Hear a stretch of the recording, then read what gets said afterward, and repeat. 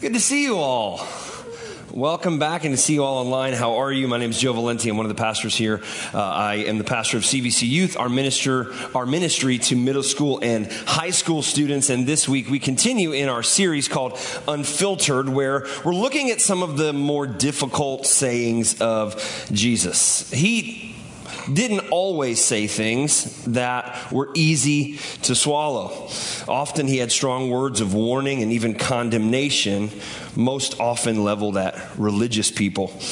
And so my sermon title this morning is More Dangerous Than Demons, because Jesus in this entire section of Scripture explains that being a religious person is actually more dangerous than the presence of demons.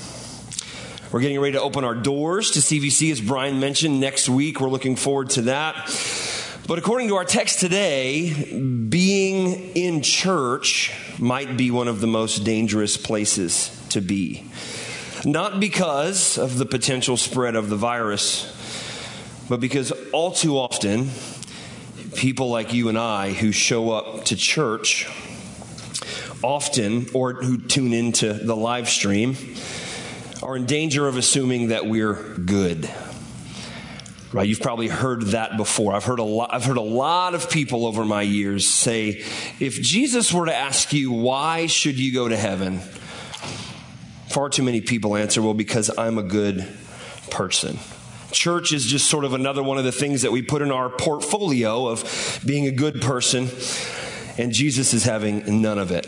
And so I'm going to explain the text. I'm going to look through our text. We're going to read it. I'm going to explain it. And then I have two applications at the end. So I know that Lindsay just prayed for us. But if you would, one more time, let us go to the Lord and ask Him to open our ears to hear and our eyes to see what He has for us in His Word. Father, we look to You this morning through the power of Your Holy Spirit and because of the blood of the Son, that we would hear what You have to say. And we have physical ears. We can hear the sound coming out of the speakers. And I'm really loud, so it'll be hard not to hear physically.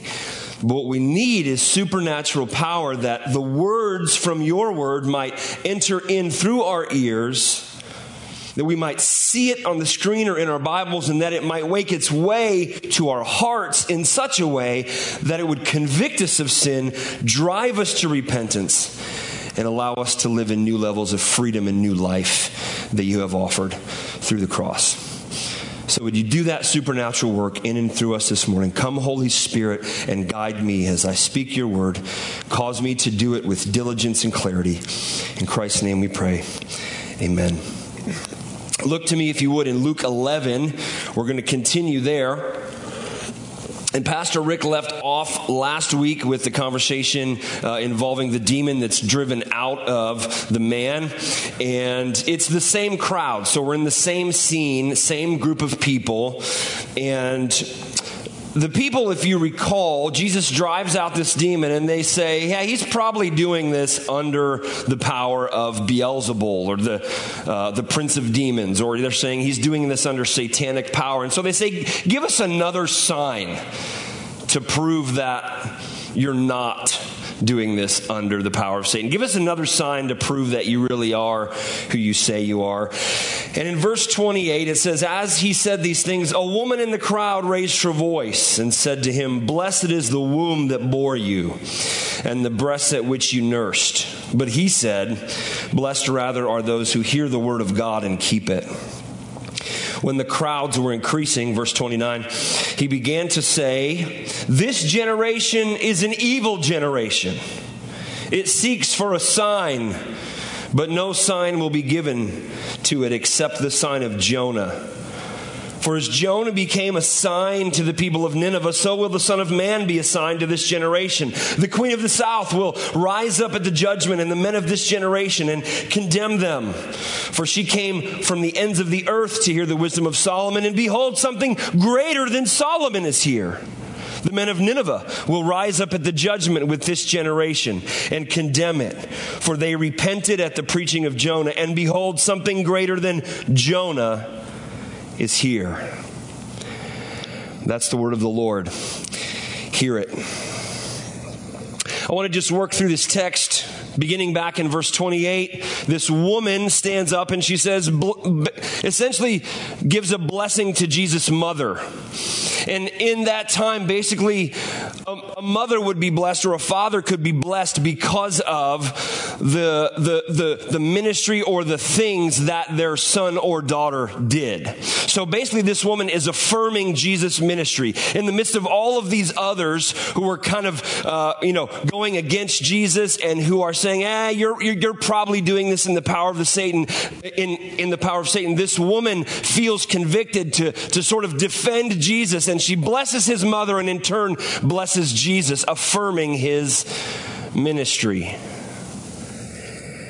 And so then the crowds continue to gather. So perhaps because this woman speaks up, which was not really a common thing in their culture, more people start coming. So they're kind of getting a little bit of a group here, and Jesus has gathered some people. And so what does he say? The crowds are increasing, and he says, this generation is an evil generation. Like that's not really the way to keep the crowds coming, right? He says this generation is an evil generation, and we wonder, why is he saying something like this? And he gives us an answer. It seeks for a sign, but no sign will be given to it except the sign of Jonah. So Jesus, the word that he uses in the Greek genea for generation actually means the whole of you. Not just you people in the crowd, but the people that you represent. All Jews of this generation, all of you, are an evil generation. And he says this, and he answers why. Because you asked for a sign. He had just cast the demon out of this man, and the man who is mute from birth speaks again, and they go, not good enough. Give us something else, big boy. And he levels this condemnation at the whole of them. You are an evil generation. For you seek for a sign, but no sign will be given to you except the sign of Jonah. For as Jonah became a sign to the people of Nineveh, so will the Son of Man be to this generation. Now that's curious, right? If we stumbled across that maybe in our Bible reading plan for the day, we would go, I'm not really sure what he's saying here. And there's a little clue. He says, Jonah became a sign. Well, in what way did he become a sign? We could argue about it, but in a parallel passage in Matthew 12, this same conversation happens, and Jesus explains more fully. He explains that just as Jonah was 3 days in the belly of the whale, so will the Son of Man, or Jesus himself, be 3 days in the ground. And so Jesus, in this statement, is calling the people's minds back to the Old Testament, right? If you don't know the scene, Jesus is in Judea. He's in Jew country. He's in the land of God's chosen people, right? So these are all people who knew their Old Testament really well. In the parallel passage I just mentioned in Matthew 12, there are a bunch of religious leaders, Pharisees and scribes there, who knew huge amounts of the Old Testament. And so twice in this passage, he references the Old Testament.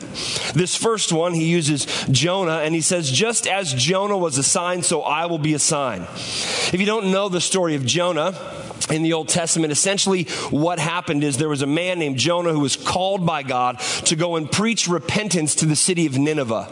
And Nineveh was the capital of the Assyrian Empire, and they were known to be horrible, pagan, perverse people.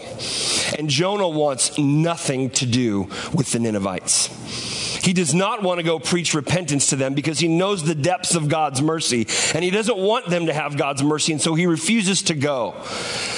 To fast forward in the story a little bit, Jonah ends up getting thrown overboard from the ship on which he is escaping, and God causes a giant sea monster, fish, whale, something, to eat him, swallow him. And God performs a miracle, allowing Jonah to stay alive inside of that sea monster. And 3 days later, God causes the fish to spit Jonah up on dry land, and he goes, let's give this another try. Go to the people of Nineveh. And that time, Jonah obeys. And Jonah is a sign in this way. Jonah should have been left for dead. When a giant sea monster eats you, you die. But God performed a miracle through the power of the Holy Spirit. In the same way, Jesus is saying, the Son of Man will be in the ground for 3 days, and you will think he is left for dead, just like Jonah. But he will come back to life and be seen just like Jonah. And he says to the people, that's the only sign you're getting. And unfortunately, if you continue to read the story, even when that happens, they don't believe. The gospel accounts tell us that the guards who were placed over the tomb of Jesus actually experience the resurrection. They see what happened. They go and they tell the religious leaders what happened. And they say, start spreading lies. Tell all the people that the disciples came and stole his body. That's the story that we're going to give to the people. Even when this sign comes through, just a few chapters later, the Israelites, the Jews, God's chosen people, their hearts are so hard that they refuse to believe. And then he uses another example. Verse 31, he says, the queen of the south will rise up at the judgment with the men of this generation and condemn them, for she came from the ends of the earth to hear the wisdom of Solomon, and behold, something greater than Solomon is here. So he calls their attention to another Old Testament story. If you look in 1 Kings and 2 Chronicles, you'll see the story of the Queen of Sheba, or the Queen of the South, coming to visit Solomon. And the Queen of Sheba was probably in like Ethiopia, Yemen, that region, the bottom of the Red Sea. And she traveled a vast amount of miles. I did a little research. It probably would have taken her between 800 and 1,000 hours to travel on foot with her entourage from Ethiopia to Jerusalem to see and visit Solomon. And she came all of that way because word of Solomon's wisdom has spread throughout the world. That this God of the Israelites had given Solomon this unique level of wisdom, and the Queen of Sheba wants it. And so she travels to Jerusalem, hundreds and hundreds and hundreds of hours, and she brings all sorts of riches to lavish on Solomon so that he will download wisdom to her, so that she can ask him questions and get the answers.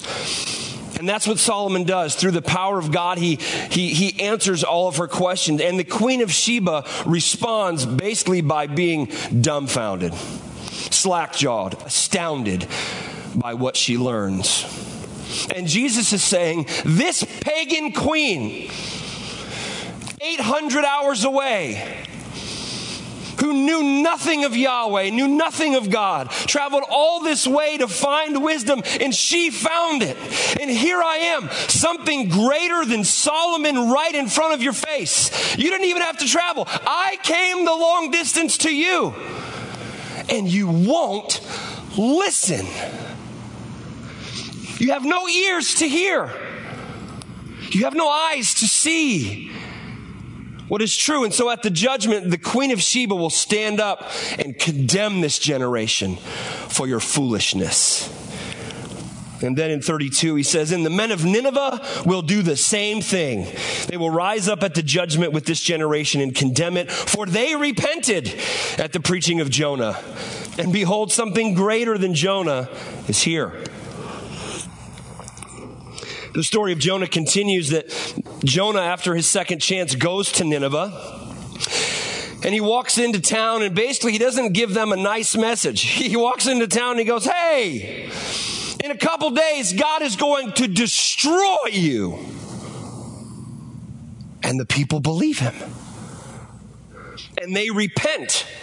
Throughout the whole city, the king of Nineveh hears about this. And he responds, he repents. They put on sackcloth and ashes, which was a way in the ancient Near East to show repentance. And he calls a fast in the whole city, not only the humans, but the animals, that we will trust and believe this God that Jonah has brought to us. This pagan, evil, perverse city of Nineveh repents at the preaching of Jonah, and they will stand up and condemn this generation, Jesus says, because something greater than Jonah is here, and you won't repent. That's the weight of what Jesus is saying. Talk about no filter. And so, what do we do with this? I have 2 application points for you. 1, beware of obedience-less worship. I could have said disobedient worship. I didn't want to. So get off my back. Obedience-less worship.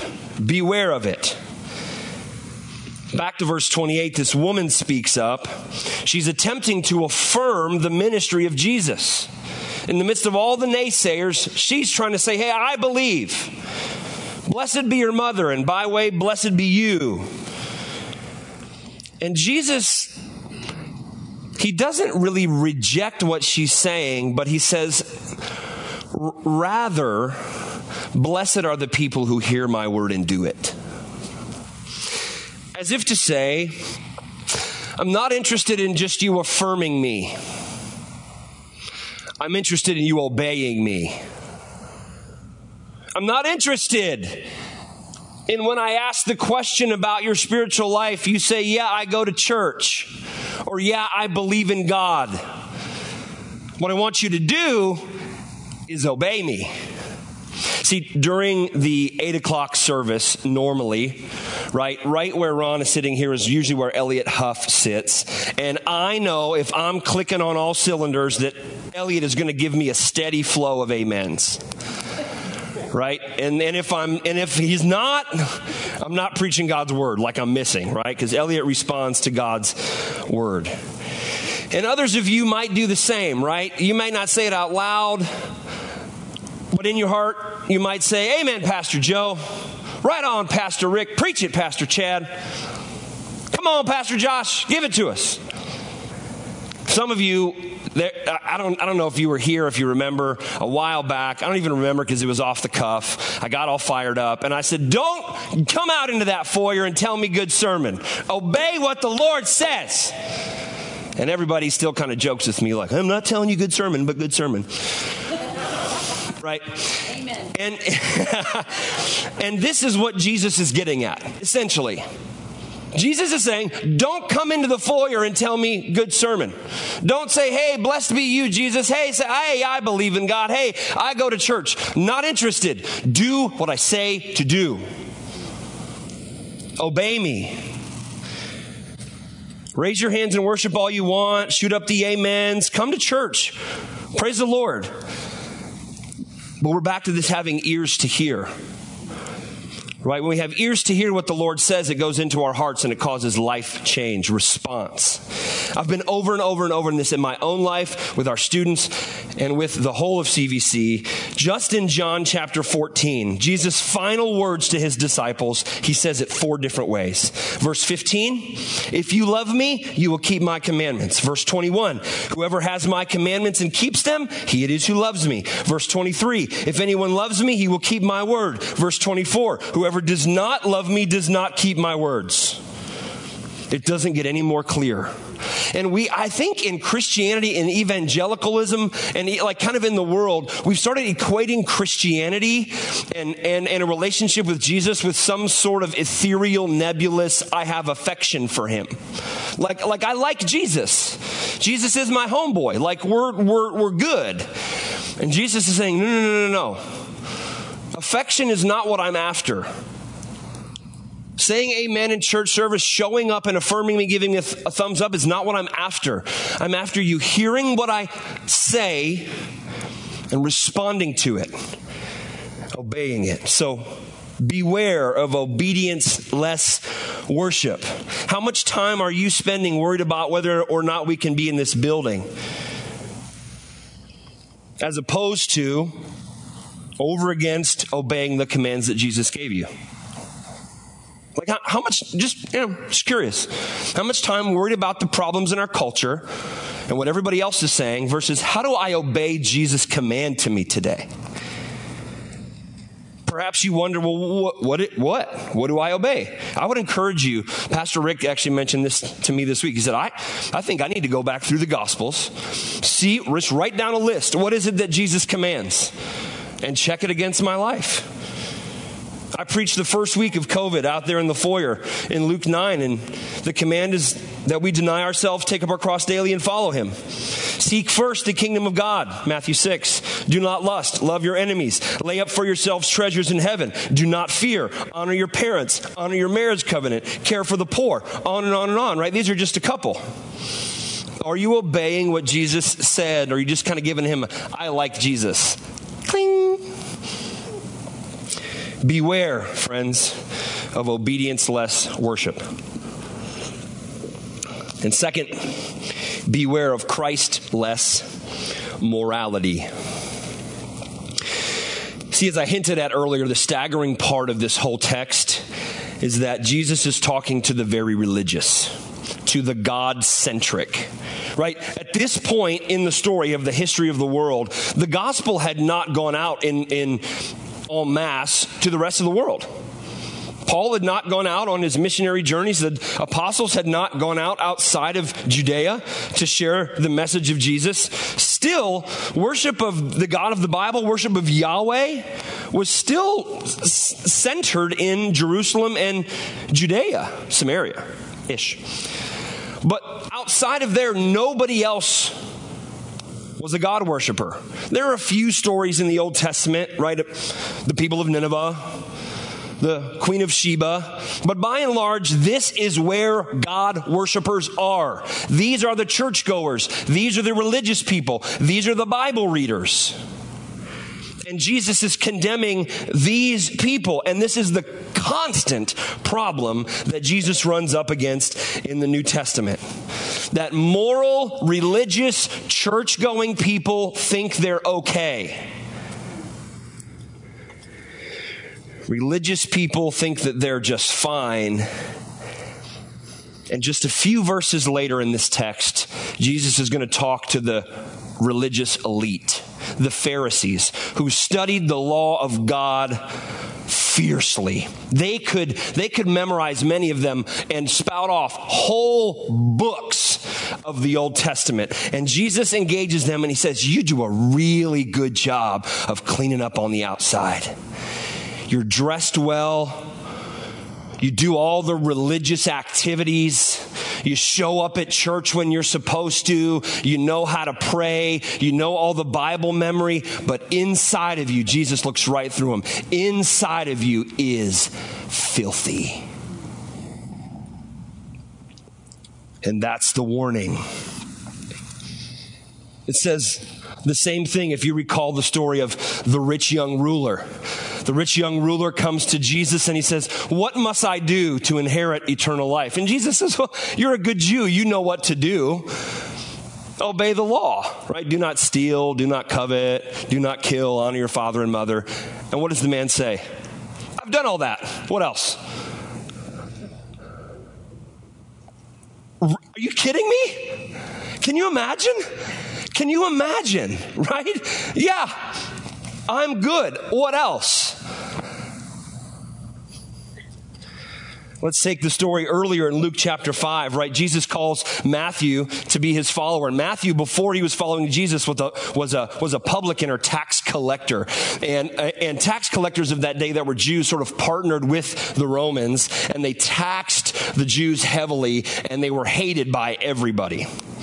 And Jesus calls Matthew, and later he's hanging out with Matthew and some of his tax collector buddies. And here come the religious people. Here come the church people, right? Tell me if you know this scene right in our current day. What are you doing hanging out with these sinners? Looking down their nose. And Jesus says, people who are sick or who are well need no need of a doctor. I came for the sick people. I didn't come to call righteous people, but the sinners to repentance, as if to say to them, if you're okay, you don't need me. I'm here for the people who recognize they're not okay. I'm here for people who see the sin in their heart and say, I need a way out. I need a way for this sin problem to get fixed. But you, church people, religious people, if you're okay, what do you need me for? Don't worry about who I'm hanging out with. If you think you're religious, good, moral, and you don't need anything to save you, you're good. You're clueless. The problem with these men and the crowds is not that they haven't seen and heard it all. Right? He said multiple times, something greater than Jonah's here, something greater than Solomon's here. You've either heard or seen about all that I've done. You were here when I cast the demon out of the man. And how deluded must you be to say, he's probably doing this in the power of Satan. I remember years ago, I was shooting a video with the Oceany family, and Shola mentioned that one of the key texts that was vital in his Christian life is Isaiah 64:6. All of our righteous deeds are like filthy rags. The best thing you've ever done, the best thing I've ever done, as compared to the righteousness and the holiness of God, is like filthy rags. Kind of dumbs it down. The Hebrew word is soiled undergarment. That's what our goodness is like as compared to the righteousness of God. And here's the thing. When you consider these people, their history throughout the Old Testament, the fact that they've read the Bible, the fact that they've dug into God's law, and the fact that Jesus is right in front of them, you and I go, are you insane? We want to shake them and go, what's wrong with you people? Can you not see? Something greater than Jonah is here. Something greater than Solomon is here. Wake up. That's what I want. Like as I was studying this, I want to go, come on. And then just close your eyes and let it sink in for a minute. Maybe like me, you will go, oh man.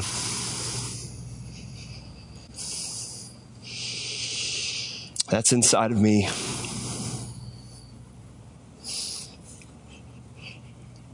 That's inside of me. The religious leader,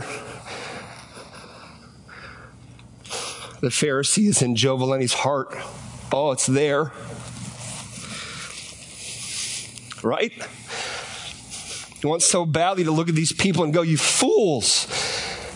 And then if we're honest, we go, oh, it's there. It's not them. This message is for me. I'm telling you guys, excuse me, I know enough Bible to fake most people out. I've prayed enough where I can rip off some prayers in a prayer meeting with evil in my heart. And most people won't even know. It's real easy. Excuse me. It's real easy for me to think, isn't God lucky to have Joe Valenti on his team? I'm doing pretty good.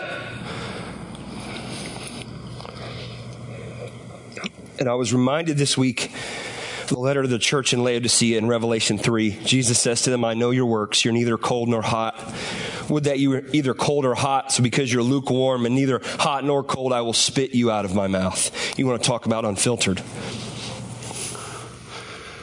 I'm not interested in your fake religion and your thumbs up and your amens. I see right through it. You say, I'm rich, I've prospered, I need nothing. You say, I'm a good person, and you don't realize you're wretched, pitiable, poor, blind, naked. That's reality. And Jesus says, I counsel you to buy from me gold refined by fire so that you may be rich, and white garments that you may clothe yourself and the shame of your nakedness may not be seen, and salve to anoint your eyes so that you may see. Church, especially in these days when we're not together holding one another accountable, beware of Christless morality. It is so easy, like the Laodiceans and like the Jews of Jesus' generation, to prop ourselves up on our morality and think we're doing okay, not realizing the reality that is in our hearts. This is the most terrifying text in the whole Bible, in my opinion. Matthew 7, go read it this week. At the judgment, Jesus tells a story of people who will stand before the judgment throne of God, and he will say, "Depart from me. I never knew you." And they're not the bad people. They go, whoa,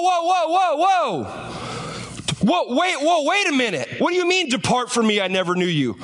I went to church. I did religious things. They even say we did miraculous signs. I knew all the stuff. I memorized all the scriptures. And Jesus condemns them because they would not admit their sinfulness, humble themselves before him, repent, and receive his mercy. Instead, the picture that he props up, right, is the tax collector who goes over in the corner of the church, and he gets down. He won't even lift his eyes up, and he says, "Oh, Lord, oh, would you be merciful to me? I'm such a sinner." Over against the religious guy who's going, "Oh, Lord, thank you. I'm not like all of these bad people." If you come to Jesus like the tax collector, he will be merciful. See, what we believe here is that Jesus lived the life that we could never live. Jesus lived a perfect life. If anybody deserves to think he was good, it's Jesus, because he was. He lived the life that we could never live, a perfect life. And then he died the death that we deserve to die. We deserve the consequences of our sins, but the nails went through his hands, not yours and not mine.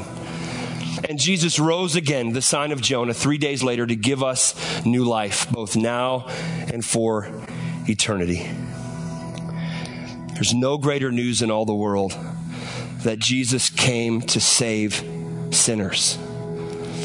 So friends, I would just invite you to own who you really are. That we're poor, pitiable, wretched, and blind.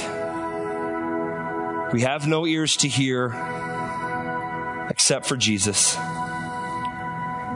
And would we remind ourselves daily of our helpless situation? See, here's the thing. Once we are aware of our Christless morality, once, hopefully after today, you would take stock.